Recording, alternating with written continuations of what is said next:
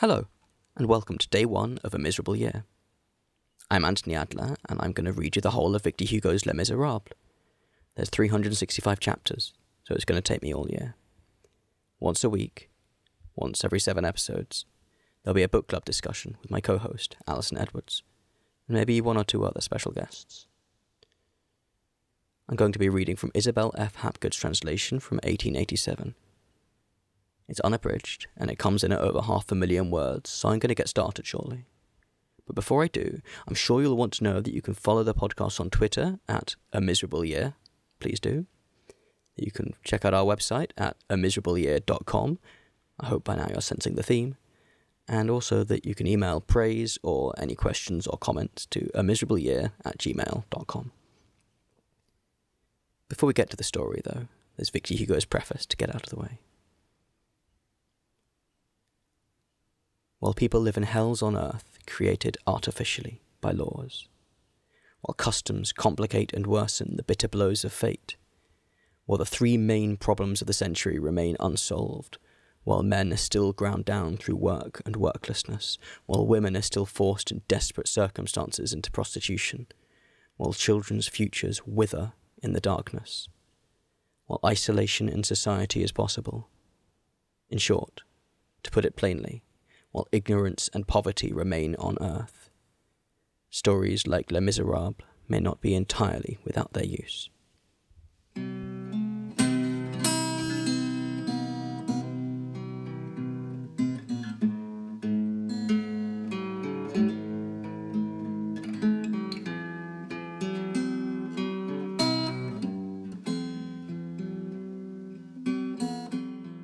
Les Miserables, Volume 1, Fantine. Book the First, A Just Man. Chapter 1, Monseigneur Myriel. In 1815, Monseigneur Charles-François Bienvenu Myriel was Bishop of Digne. He was an old man of about 75 years of age. He had occupied the See of Digne since 1806. Although this detail has no connection whatever with the real substance of what we're about to relate, it will not be superfluous, if merely for the sake of exactness in all points, to mention here the various rumours and remarks which have been in circulation about him from the very moment when he arrived in the diocese. True or false, that which is said of men often occupies as important a place in their lives, and above all in their destinies, as that which they do. Monseigneur Myriel was the son of a councillor of the Parliament of Aix. Hence he belonged to the nobility of the bar. It was said that his father, destining him to be the heir of his own post, had married him at a very early age, 18 or 20, in accordance with a custom which is rather widely prevalent in parliamentary families. In spite of this marriage, however, it was said that Charles Myriel created a great deal of talk. He was well-formed, though rather short in stature, elegant, graceful, intelligent. The whole of the first portion of his life had been devoted to the world and to gallantry. The revolution came. Events succeeded each other with precipitation. The parliamentary families, decimated, pursued, hunted down, were dispersed. Monseigneur Charles Myriel emigrated to Italy at the very beginning of the revolution. There his wife died of a malady of the chest from which she had long suffered. He had no children. What took place next in the fate of Monseigneur Myriel? The ruin of the French society of the olden days, the fall of his own family, the tragic spectacles of '93, which were, perhaps, even more alarming to the emigrants who viewed them from a distance with the magnifying powers of terror. Did these ideas cause the ideas of renunciation and solitude to germinate in him? Was he, in the midst of these distractions, these affections which absorbed his life, suddenly smitten with one of those mysterious and terrible blows which sometimes overwhelm, by striking to his heart, a man whom public catastrophes would not shake, by striking at his existence and his fortune? No one could have told. All that was known was that when he returned from Italy, he was a priest.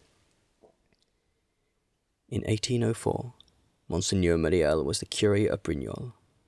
He was already advanced in years, and lived in a very retired manner. At the epoch of the coronation, some petty affair connected with his curacy, just what is not precisely known, took him to Paris. Among other powerful persons to whom he went to solicit aid from his parishioners was Monseigneur le Cardinal Fesch. One day, when the emperor had come to visit his uncle, the worthy curé who was waiting in the anteroom found himself present when his majesty passed. Napoleon, on finding himself observed with a certain curiosity by this old man, turned round and said abruptly, "Who is this good man who is staring at me?" "Sire," said Monseigneur Myriel, "you are looking at a good man, and I at a great man. Each of us can profit by it." That very evening, the emperor asked the cardinal the name of the curé, and some time afterwards Monseigneur Myriel was utterly astonished to learn he had been appointed Bishop of Digne. What truth was there, after all, in the stories which were invented as to the early portion of Monseigneur Myriel's life? No one knew. Very few families had been acquainted with the Myriel family before the Revolution. Monseigneur Myriel had to undergo the fate of every newcomer in a little town, where there are so many mouths which talk, and very few heads which think. He was obliged to undergo it although he was a bishop, and because he was a bishop. But after all, the rumours with which his name was connected were rumours only. Noise, sayings, words. Less than words, palabre, as the energetic language of the South expresses it. However that may be, after 9 years of episcopal power and of residence in Digne, all the stories and subjects of conversation which engross petty towns and petty people at the outset had fallen into profound oblivion. No one would have dared to mention them. No one would have dared to recall them. Monseigneur Myriel had arrived at Digne, accompanied by an elderly spinster, Mademoiselle Baptistine, who was his sister, and 10 years his junior. Their only domestic was a female servant of the same age as Mademoiselle Baptistine, and named Madame Magloire, who, after having been the servant of Monseigneur le Curé, now assumed the double title of maid to Mademoiselle and housekeeper to Monseigneur. Mademoiselle Baptistine was a long, pale, thin, gentle creature. She realized the ideal expressed by the word respectable, for it seems that a woman must needs be a mother in order to be venerable. She had never been pretty. Her whole life, which had been nothing but a succession of holy deeds, had finally conferred upon her a sort of pallor and transparency, and as she advanced in years she had acquired what may be called the beauty of goodness. What had been leanness in her youth had become transparency in her maturity, and this diaphaneity allowed the angel to be seen. She was a soul rather than a virgin. Her person seemed made of a shadow. There was hardly sufficient body to provide for sex. A little matter enclosing a light. Large eyes forever drooping. A mere pretext for a soul's remaining on the earth. Madame Magloire was a little, fat, white old woman, corpulent and bustling, always out of breath, in the first place because of her activity, and in the next because of her asthma.